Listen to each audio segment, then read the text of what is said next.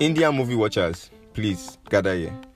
Did you know that Diwali, I'm sure you've heard about Diwali festivals in Indian movies, marks the new year for Jains, the followers of an ancient Indian religion called Jainism? Well, it's not only Jains that actually celebrate Diwali. Hindus, which also have similarities with Jainism, also celebrate Diwali, but that's not the point. Did you also know that this religion has monks that carry hand brooms around so they can sweep insects away from the road so they don't step on them, and also don't eat root crops like potatoes, onions, because they believe tiny organisms are killed when these crops are harvested? Wow. Well, this and more are the beliefs of this interesting ancient religion called Jainism. But today, I'll just be telling you about one of its prophets, or as they call it, Titankras. Namaste, people of this weird planet called Earth. Welcome to episode 37 of History's Most Influential Humans podcast with yours truly, Damilare Mapa. Today's influential human has a lot of attachments to the religion Jainism, and honestly, one episode isn't enough to describe this religion, so I'm just going to be talking about its history, which is a little bit, and why it was so important to this ancient religion. Born in the 6th century, 599 BC to be precise, Mahavira, meaning great hero, turned out to be by far the greatest figure in the ancient Indian religion of Jainism that have 5 vows, which must be strictly adhered to in order to attain moksha, divine liberation. These vows are, number 1, ahimsa, non-violence, which is like extremely strict in this religion, to the extent where you shouldn't harm microscopic life. Thus, those who practice this religion are strict vegetarians. Number 2, satya, truthfulness or strict prevention from lying. Number 3, asteya, non-stealing or cheating. Number 4, brahmacharya, chastity or celibacy. Yeah, their monks and nuns actually don't get married because they mustn't be attached to anyone or anything. And number 5, aparigraha, non-attachment to worldly possessions, which are adhered strictly.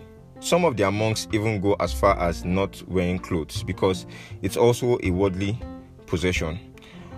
Sorry to any Indian that listens to it, this about my pronunciation. I'm very sorry. There are so much more about this religion you might find interesting, but I'll leave you to do that research yourself. Back to our influential human, Mahavira.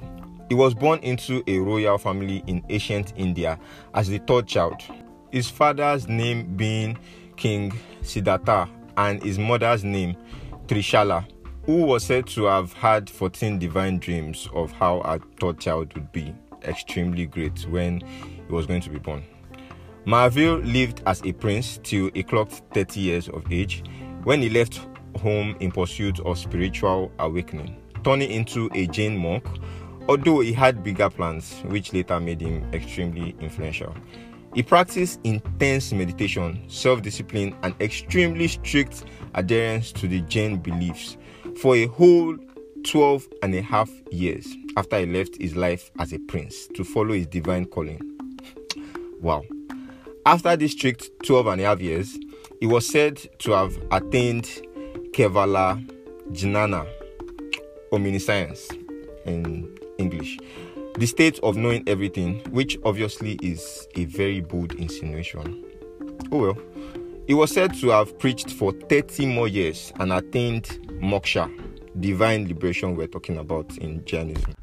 These acts of his made him the 24th and last Jain Tirthankara, supreme preacher, which I would say is like what you'd call a prophet of their religion.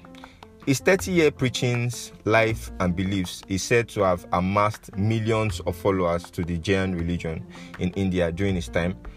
Today, statues of him are seen in different temples in India, although not to be worshipped, but to be admired by Jains to strive to attain divine liberation in this life, or according to them, in their next life.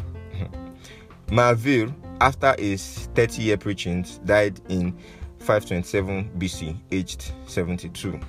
And it is said that his jiva, which is soul, is believed to abide in Siddhashila, the home of liberated souls.